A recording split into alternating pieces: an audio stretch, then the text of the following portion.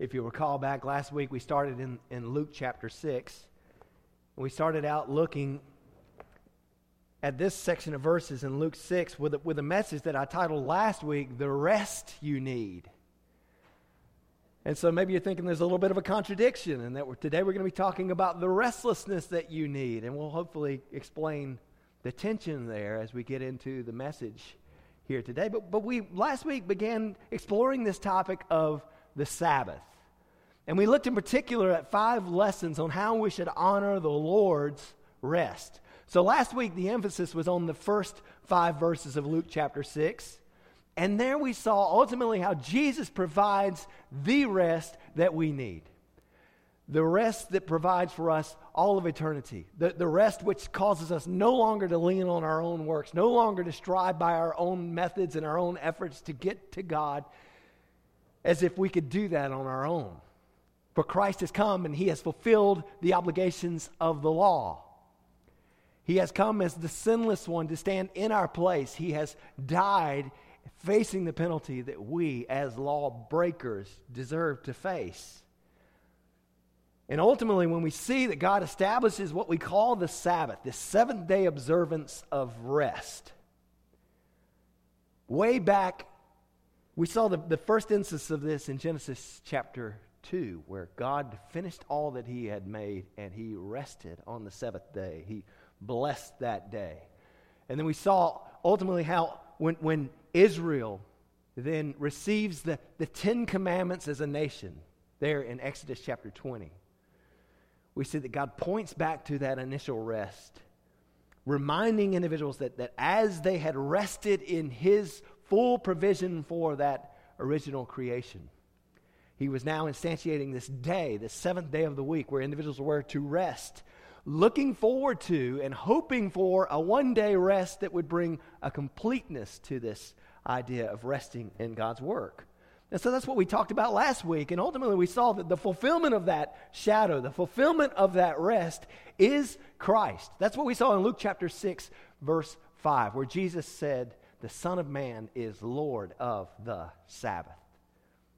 It's His. This all points to Him. And this is wonderful news, my friends. We have rest in Jesus. We have rest for our souls. We have eternal rest. Rest which means we don't have to live under the burdens of 1,000 obligations to keep the requirements of the law from God, because God has shown us the way that we can find a rest in one who has fulfilled those obligations, one who has lived up to those holy standards. And true rest is found in Jesus. He lived a sinless life, fulfilled the obligations of the law for us, and then He died the death that we deserve to serve as a substitute for the penalty we deserve when we fall short of what God desires for us. But now God has raised Jesus from the dead to live and reign forevermore.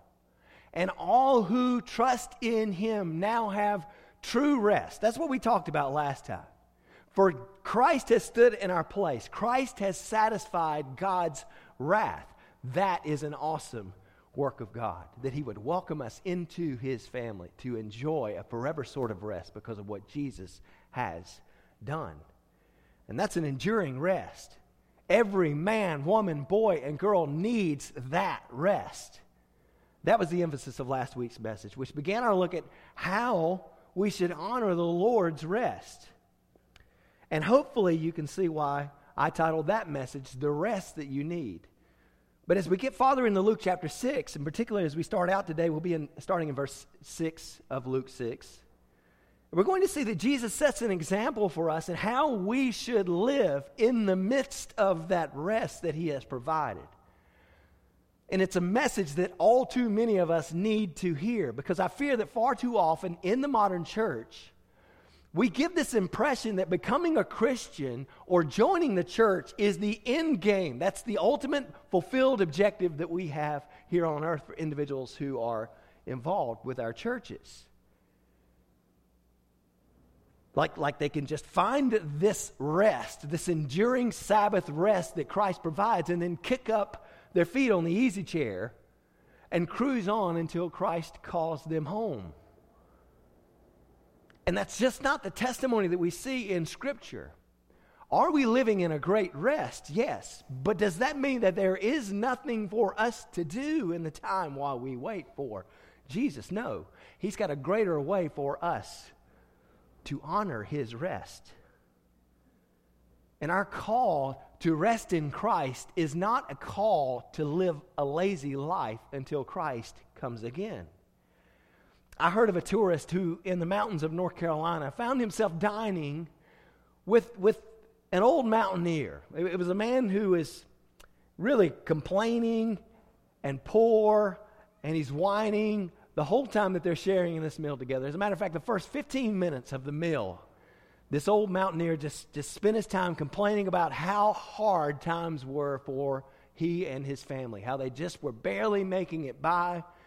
And the tourist had a little bit of an idea of how economics should be carried out and what this man had available to him. So he said to the mountaineer, "Listen, friend," he said, "you ought to be able to make some money shipping green corn up to the northern market." He said, that's really something you ought to consider, growing a little crop of corn and then sending that up. Well, the farmer said, "Well, I suppose that would be possible for some folks around here." The tourist said, "Well, it's possible for you. I mean, really, you should consider this. You have the land. You've even got the seed to do this sort of thing." Well, this old mountaineer said, "It's no use. My wife is too lazy to do all that planting and plowing." That's the way a lot of us think when it comes to Christianity. We know that there's a need. We know that the harvest is plentiful and that the laborers are few. We know that there are things that need to be addressed in the body of Christ, in the church. We know that our neighbors are dying and going to spend an eternity in hell apart from Christ. And yet we come with the impression that it sure is a shame that those other people aren't stepping up to do what needs to be done. Well, Jesus came to provide an enduring rest. But as he encountered individuals who needed that rest, he was restless to bring them into that rest. And we should be too, my friends. That's why I've titled today's message, "The Restlessness You Need." As we join Jesus in Luke chapter 6, verse 6 today, we're going to find him dealing with yet another outcast in need. That's the recurring theme we find in the book of Luke. Jesus is constantly going to the individuals who are neglected, those who are seen as rejected, those who have found themselves at the bottom of society, unable to care for themselves, and these are the individuals that Jesus reaches out to. And he shows them a love that no one else is showing to them. He shows to them a grace which is far beyond what anything they've experienced before would be like. And that's why we titled this study through the Gospel of Luke, Outcasts, a gospel for the rejected. Because Jesus came for individuals who were neglected, like the man we're going to see in this passage here today. Let's see how that exchange goes as we read God's Word together. Luke chapter 6, starting in verse 6. Here we read, and if you will, let's stand together to honor the reading of God's Word.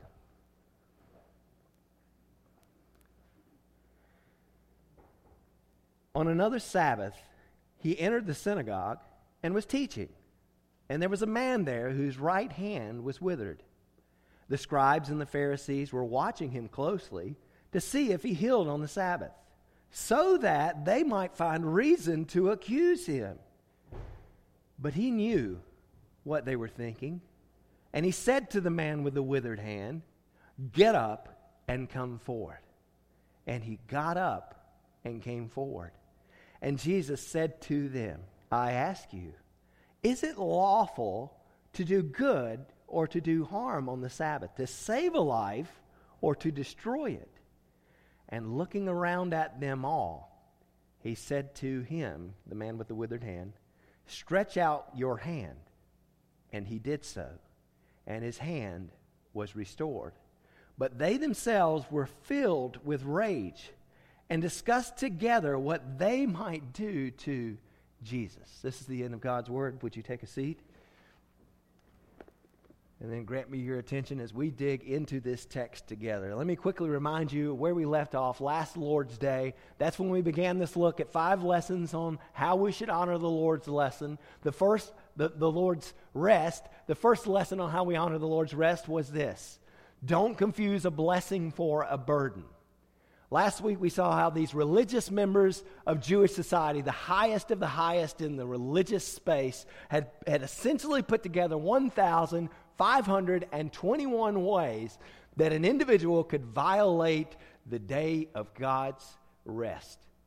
And so we talked about how they probably were not experiencing a lot of rest in the midst of that. I mean, they were constantly having to worry about, am I violating these restrictions that individuals have put into place to tell me that if I want to live right for God, I've got to live this way. And it became a heavy burden for the people to carry. And the Pharisees, this group of ultra-religious individuals in Jesus' day, there were about 3,000 of them in Israel, but they were kind of serving as the Sabbath day police. The ones who would go around and find the ways which you were not keeping the law, and they would call you out on it because, buddy, you better believe you're not as good as I am. You should be keeping that law. You should be watching and observing the things that I'm doing because I've got it all together. That's essentially what the Pharisees were communicating, and they tried to call out Jesus' disciples as though they were sinning on the Sabbath day, because as Jesus' disciples are walking through, they're picking some heads of grain. They're rubbing those heads of grain together in their hand to break out the grain that is within there. And they're blowing the chaff away, eating that grain as they're walking on the Sabbath day. And the Pharisees, those ultra-religious individuals, said you can't do that sort of thing on the Sabbath. But Jesus goes on to show them that ultimately the Sabbath was made for man, not man for the Sabbath. That's what we talked about last week. The Pharisees had it all backwards. They had confused a blessing for a burden. The Sabbath was ultimately meant to be a blessing, a day of rest, a day of recuperating, a day of joy and celebrating the Lord's presence. But they turned it into a day of burden for others. The second lesson that we looked at was this: don't mistake the shadow for the substance. And then we took this kind of deep dive into various scriptures in the Old and New Testaments to show how ultimately we have this picture in the scriptures that says that the Sabbath is a shadow of things to come. And the most important of those, the most clear of those passages, I think, that draws that emphasis out is Colossians chapter 2, verses 16 and 17. That's where the Apostle Paul writes the following: therefore, no one is to act as your judge in regard to food or drink, or in respect to a festival, or a new moon, or a Sabbath day. What does he say about these things in verse 17? Things which are a mere shadow of what is to come, but the substance belongs to Christ. So Paul there in that passage in Colossians speaks of the Sabbath as the shadow of something that is yet to come. The substance of that shadow is Christ. He's the one who brings rest for our very souls. And that's why Paul says, or really that's why Jesus says in the verse that's right before here in Luke chapter 6 verse 5, that the Son of Man is the Lord of the Sabbath. He's the fulfillment of that shadow. So now we're caught up to our present text. And here's the third lesson on how we honor the Lord's rest. And it's this: don't condemn what you can't defend. Don't condemn what you can't defend. Because in our passage today, Jesus steps into the synagogue on the Sabbath day in order to teach. It's not the first time we've seen Jesus do that. As a matter of fact, at the very beginning of his ministry, back in Luke chapter 4, we see that he came into the synagogue in Nazareth on the Sabbath day in order to teach the people. Same sort of scheme. Jesus is doing what he would normally do in proclaiming the gospel through the avenue where individuals came to hear the word of God in that day, in the synagogue. And if you remember back in Luke chapter 4, they ultimately did not like what he had to say, and so they tried to throw him off of a cliff, but he escaped right in their midst. Well, today he's not in Nazareth. He's probably in Capernaum. Luke really doesn't say specifically where he's at. He just says on another Sabbath day. So we know we're here. We're on a day that is set aside, a day that is holy, a day when those Pharisees are expecting that long list of obligations to be kept. And It's in a different context, not the same place where we saw his disciples picking the grain before. Perhaps they came right out of that grain field into the synagogue. Luke doesn't really say for us. But we know it's another Sabbath. And here is Jesus in the midst of an assembly where he is not alone. And there are two particular groups of individuals, or two particular categories, I guess, of individuals that you might describe that were there with him. First, there is this man who has a withered hand. And that word withered ultimately means that somehow this man's hand had become paralyzed over time. It was his right hand, we read, and as this hand had become paralyzed, it had started to atrophy. It had started to kind of waste away, and it was withered, unusable. You can imagine how difficult that would make getting regular employment, how difficult that would make just carrying out a normal life. It was a disability, not a very severe disability like some of the things that Jesus dealt with, but still a disability, a need for a man who's gathered in this congregation with Jesus on this day, and his hand is withered. And there were also those persistent foes of Jesus, those ones who Jesus is dealing with in conflict after conflict, here, especially in the latter verses of Luke chapter 5 and Luke chapter 6, where we are now. But they're the scribes and the Pharisees. And Luke tells us in verse 7 why they were there. Is it because they want to gather in the synagogue to worship God? No. Luke says that they were watching Jesus closely to see if he healed on the Sabbath. Well, why were they watching Jesus closely? To see if he healed on the Sabbath? Was it so they could rejoice and say, look at what God is doing? Look at the miraculous healing that he is bringing? No, they wanted him to heal so that they might accuse him, according to verse 7. Isn't that a lousy mentality?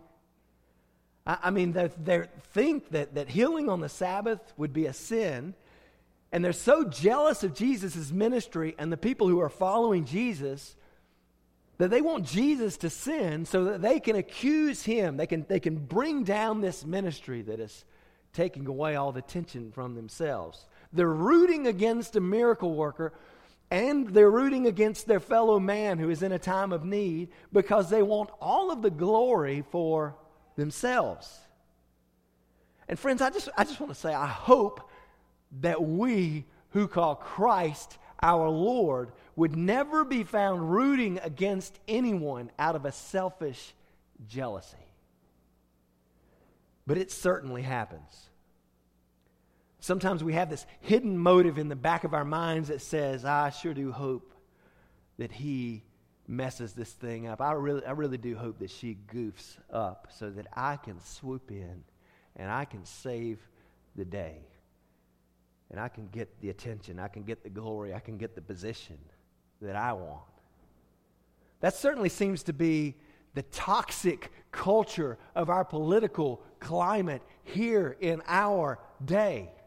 Our political system as it currently is so messed up. I've begun to wonder if there's anything that Republicans won't do to Democrats or Democrats won't do to Republicans if it makes their side look better.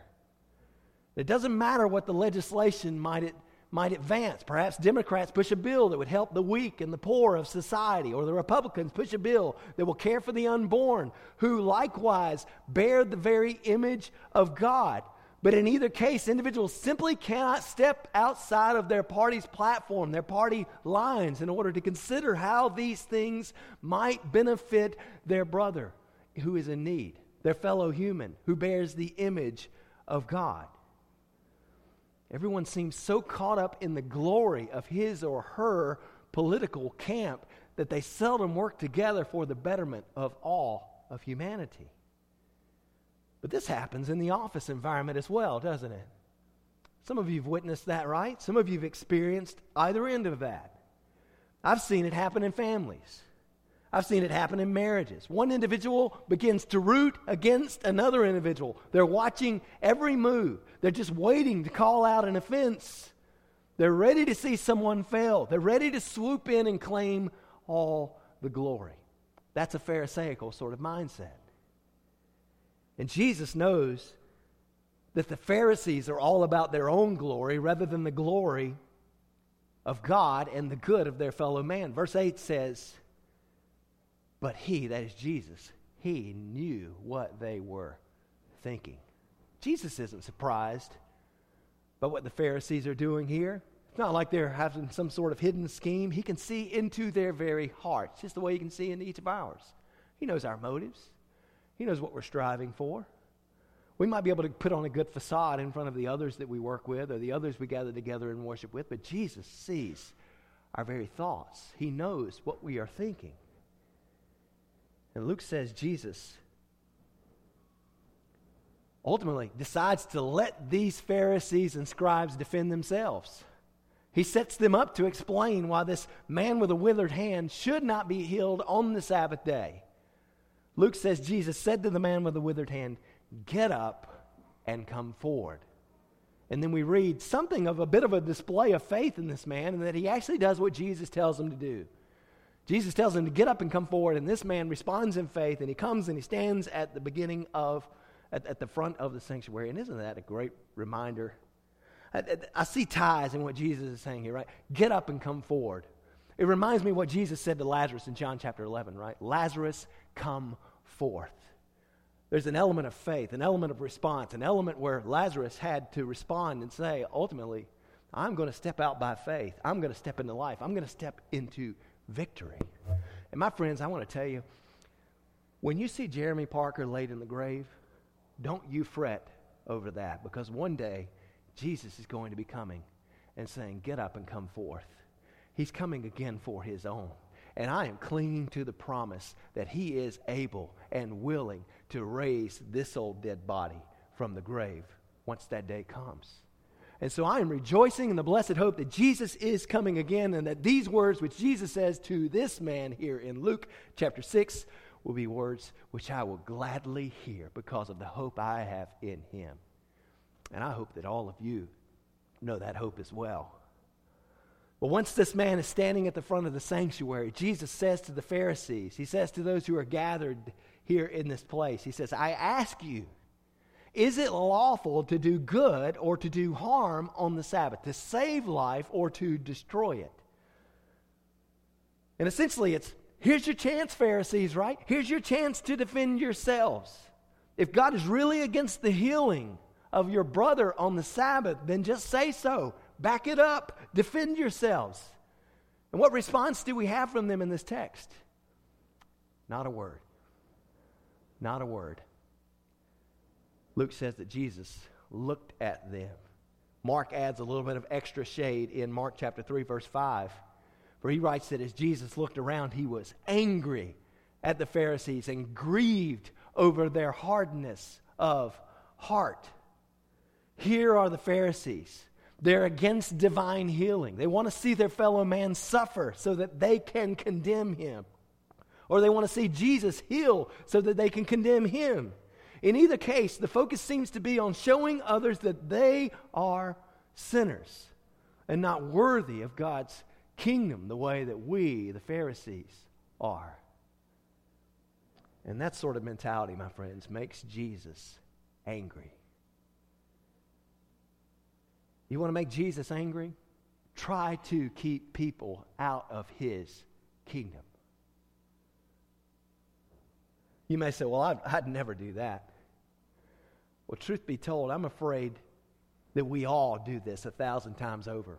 I'm afraid that Jeremy does this 1,000 times over, because we who know Christ have the message of life, but we refuse to violate our own Sabbath rest in order to get out of our comfort zones to share the gospel with our neighbor who is in need. In essence, we're saying, you aren't worthy of me violating my day of rest. You aren't worthy of the greatest miracle that's ever been done. My preferences will win this day. You do that and I do that. And we violate the heart of the Sabbath rest when we do that. And Jesus doesn't wimp away from the truth that we need. He doesn't wimp away from the truth that the Pharisees need. He stood up for those who were oppressed. And I urge you, do not condemn what you cannot defend. That's the third lesson on how we should honor the Lord's rest. The fourth is this: don't delay what you can address today. Don't delay what you can address today. Here on the day of Sabbath, God's commanded day of rest, Jesus encounters the man with the withered hand, right?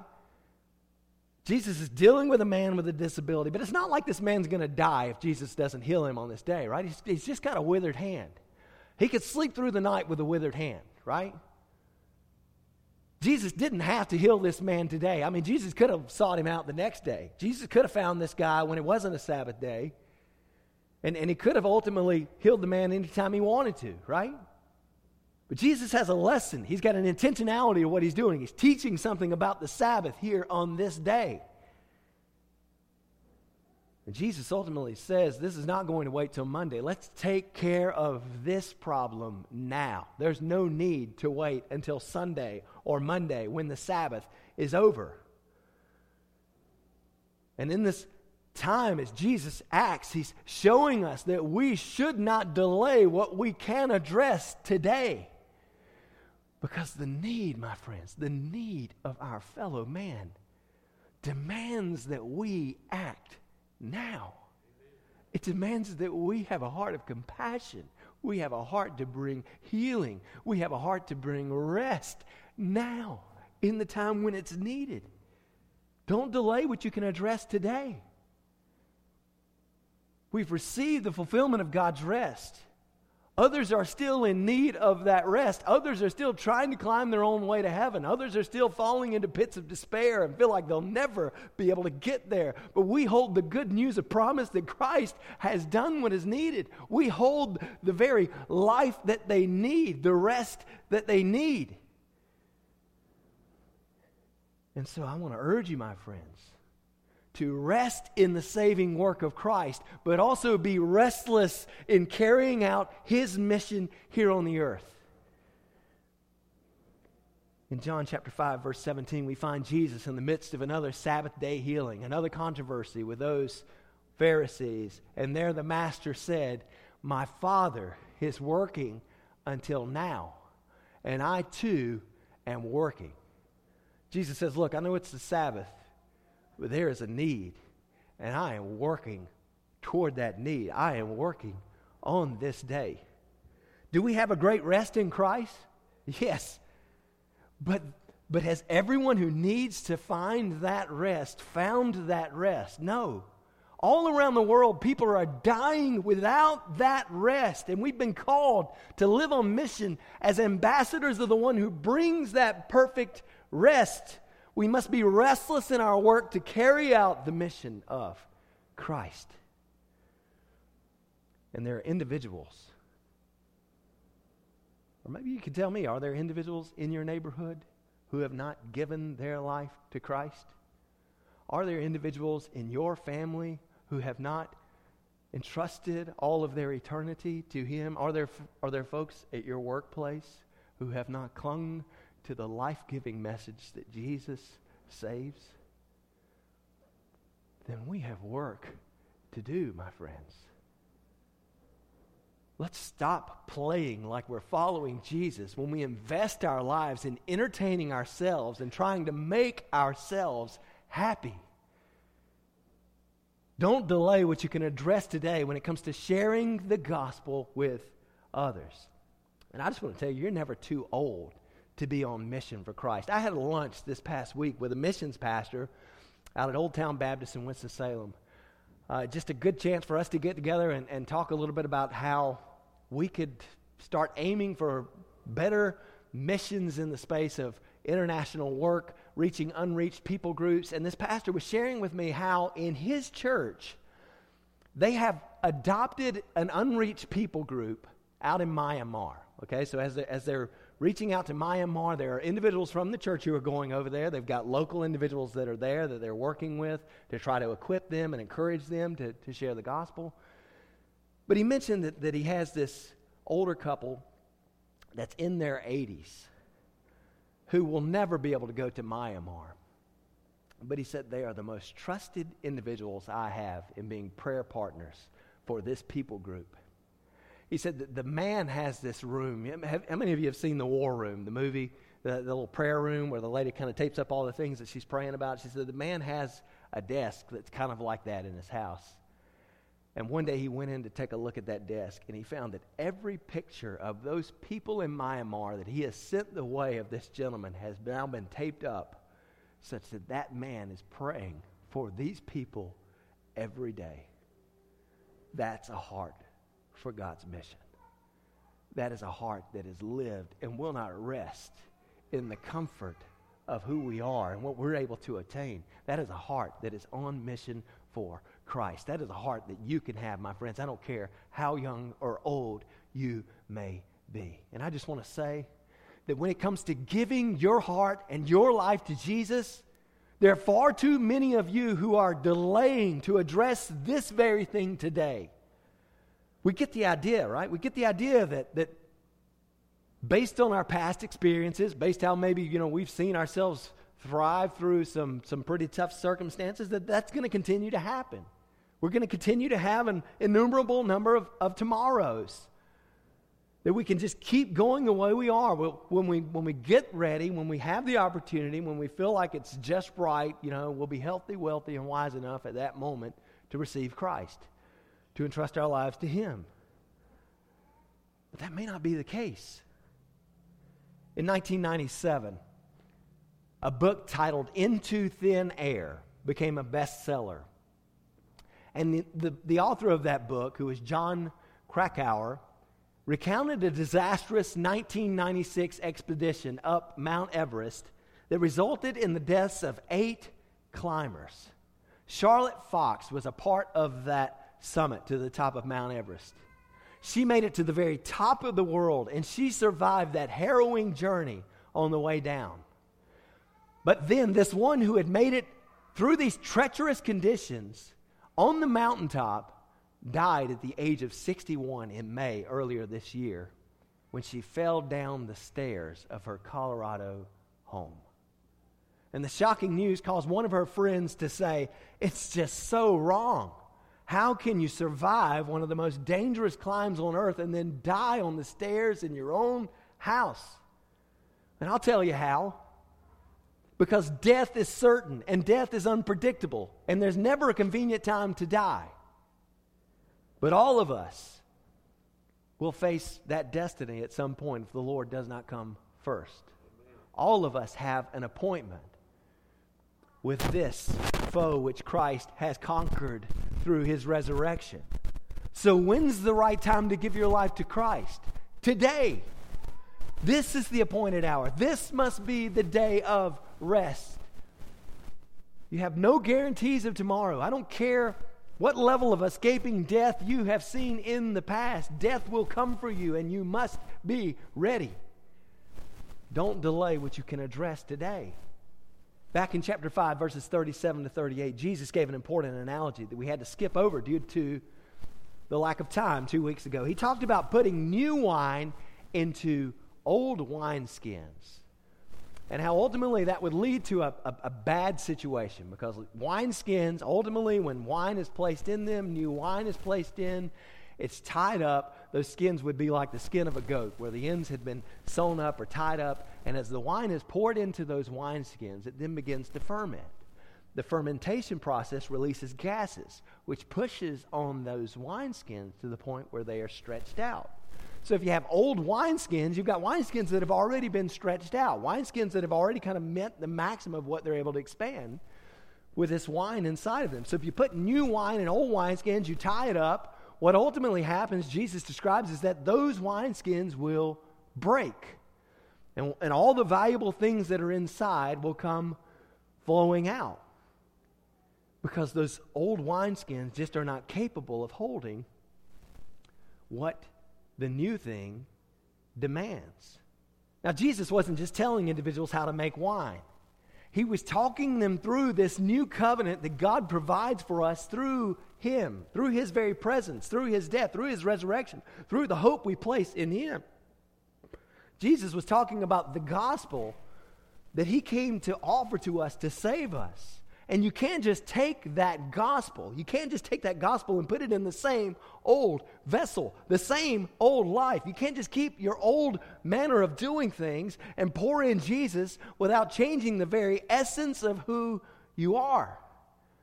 And friend, if you say that you're a Christian, but nothing is different about your life from the time before you knew Jesus, then I would urge you to be very cautious. Be very cautious. You may well have put new wine into old wineskins. And Jesus says that that new wine will burst those old wineskins, and the new wine will just run out of that. You need a new life. And that sounds impossible. You're right, it is impossible by our own efforts. But when we yield our lives to Christ, He makes us new. He gives us new life. And so if you're living a life that is not all out given away to the command of the Master who saves you, then you need to do some accounting. It's not good to put new wine in old wineskins. This was a message. Jesus shared this message. He was gathered there with Matthew at this celebration. As all these sinners were gathered around, fellow tax collectors, individuals who had walked a very wayward sort of life, Jesus tells about this not needing to put new wine in old wineskins because it's going to lead to destruction. That's the crowd that Jesus is speaking to, and that's the message that these lost and wandering sinners needed to hear.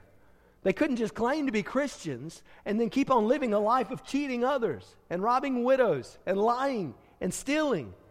They needed new wineskins. They needed a new life on mission for the Savior. They needed to be willing vessels dedicated to Him. They needed to be living for a cause which was greater than themselves. And friends, I just want to tell you, you must be born again. That's what Jesus told Nicodemus in John chapter 3. It was a hard thing for Nicodemus to fathom. It's a hard thing for you and I to fathom, but ultimately, we must be dead to the old person, alive to the new person. That old man must die. A new man must spring to life. And some of you look at your lives today and just say, there's no way I can make that change. There's no way I can walk away from all that junk in my life and follow Jesus. You say, I'm too far gone. My testimony is too withered.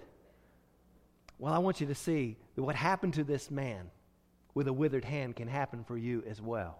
This man with a withered hand had Jesus speak to him. What did Jesus say to him? He said, stretch out your hand in Luke chapter 6, verse 10. And this man's hand was restored. And so, friends, hear me out on this. Jesus can straighten it out. I don't care what's wrong. I don't care what's leading you away from Him. Jesus can straighten it out. Will you arise and follow His command by faith?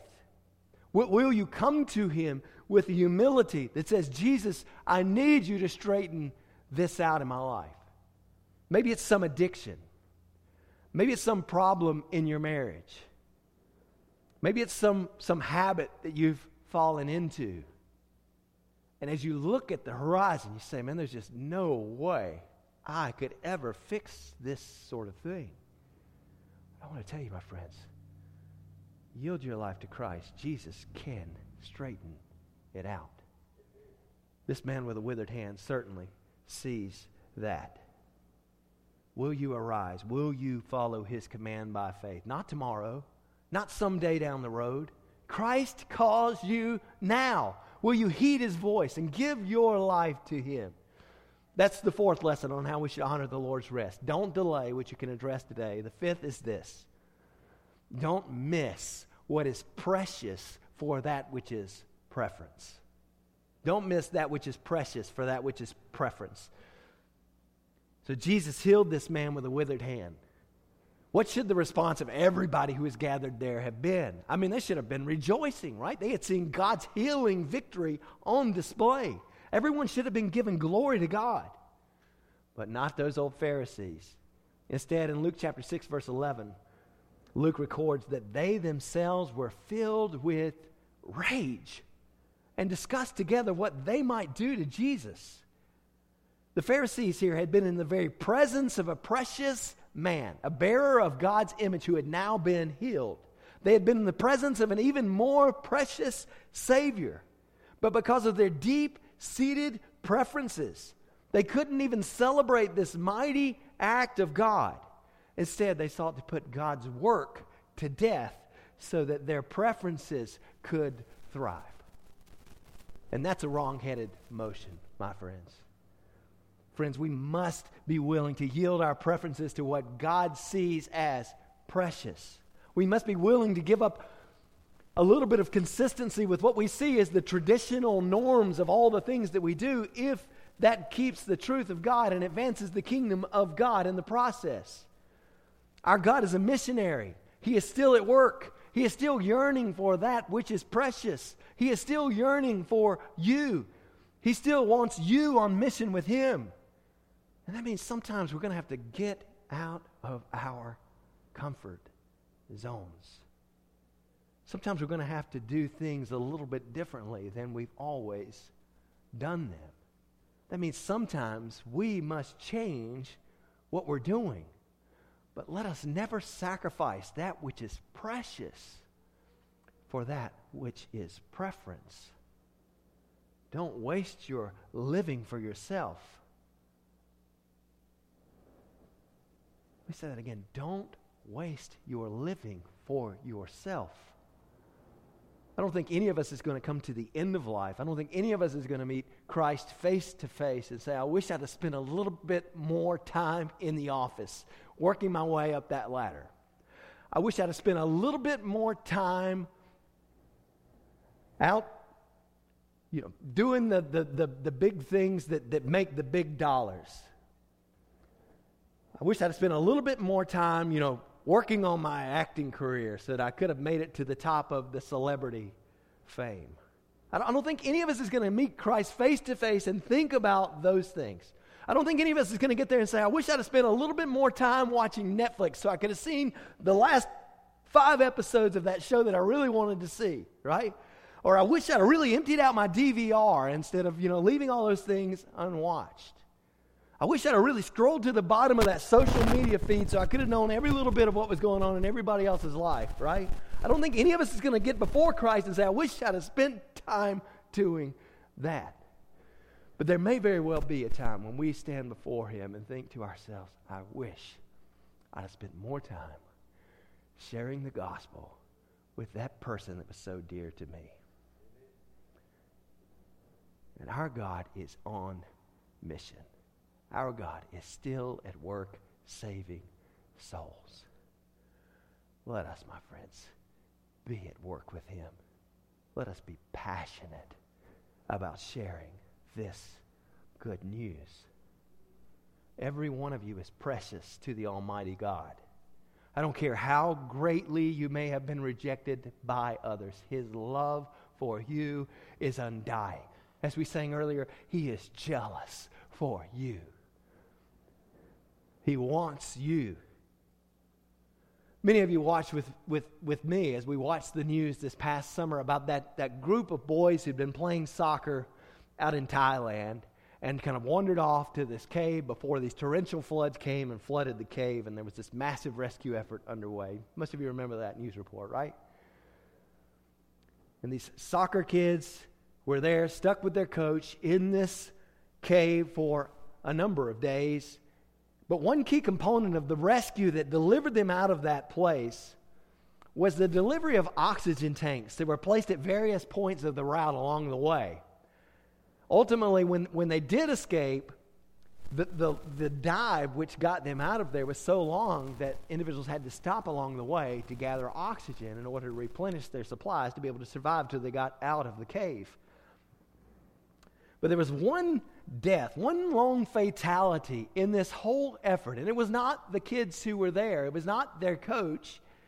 As it turns out, it was a member of the Thai military, a Thai Navy SEAL, who was commissioned with staging oxygen canisters there along the route. He was providing the life supplies that would get others out of this place. And do you know why he died? As he was placing oxygen tanks, he ran out of oxygen. He ran out of the very thing which he had there available to himself. He apparently had what he needed, but he didn't use what he needed for himself. He gave it up for others. So that when the rescue operation began, these boys, their coach, and the other divers all had plenty of oxygen because someone had gone before them to make sure that they had everything that they needed. And friends, I just want to tell you, that's what we have in Christ. He has gone before us. He has given generously to meet our greatest need. It brought about His own death, but so great was His love that it didn't matter to Him. So great was His desire that for you, that He would not find rest for Himself. He endured the cross. He bore the shame. He suffered and He shed His blood to set you free. He endured these things so that you would have His rest. And ultimately, it is Christ's blood that has set us free. The one who has gone before us, the one who has paved the way, the one who has done the work. This, my friends, is the hope of all eternity. This is the hope that I hope you are clinging to. And my prayer is that we as a church would be a church that is resting in Christ's promises for our eternal security, but restless in our mission to serve Him until He comes to fulfill and finish what He has promised. Would you pray with me? Father, we thank You for the rest that You have provided. We thank You for this life-giving rest. We thank You for Your boundless love, which saw us in our time of need and went before us to provide what was needed. And Father, I just pray that You'd help each one of us to examine ourselves, examine the way that we're spending our lives. Help us to examine the way we're spending our time. What are we investing ourselves in, Lord? It feels like so often, Lord, we find ourselves chasing shadows. We find ourselves, Lord, out in social media trying to live up to the expectations of others when we really ought to be out making a real friend, spending life together. We find ourselves just chasing, Lord, these things which ultimately don't provide the fulfillment that we ought to have in living out Your mission. So, Lord, help us not to live in the shadows. Help us to step into the reality that You call Your church to do Your work, that You are alive and well, that Your day of rest is still alive, and that You are still working on mission and calling for partners to join You in this harvest. Oh, Lord, may we have a heart of compassion, that we would be restless in the mission which You've called us to until You grant the full and final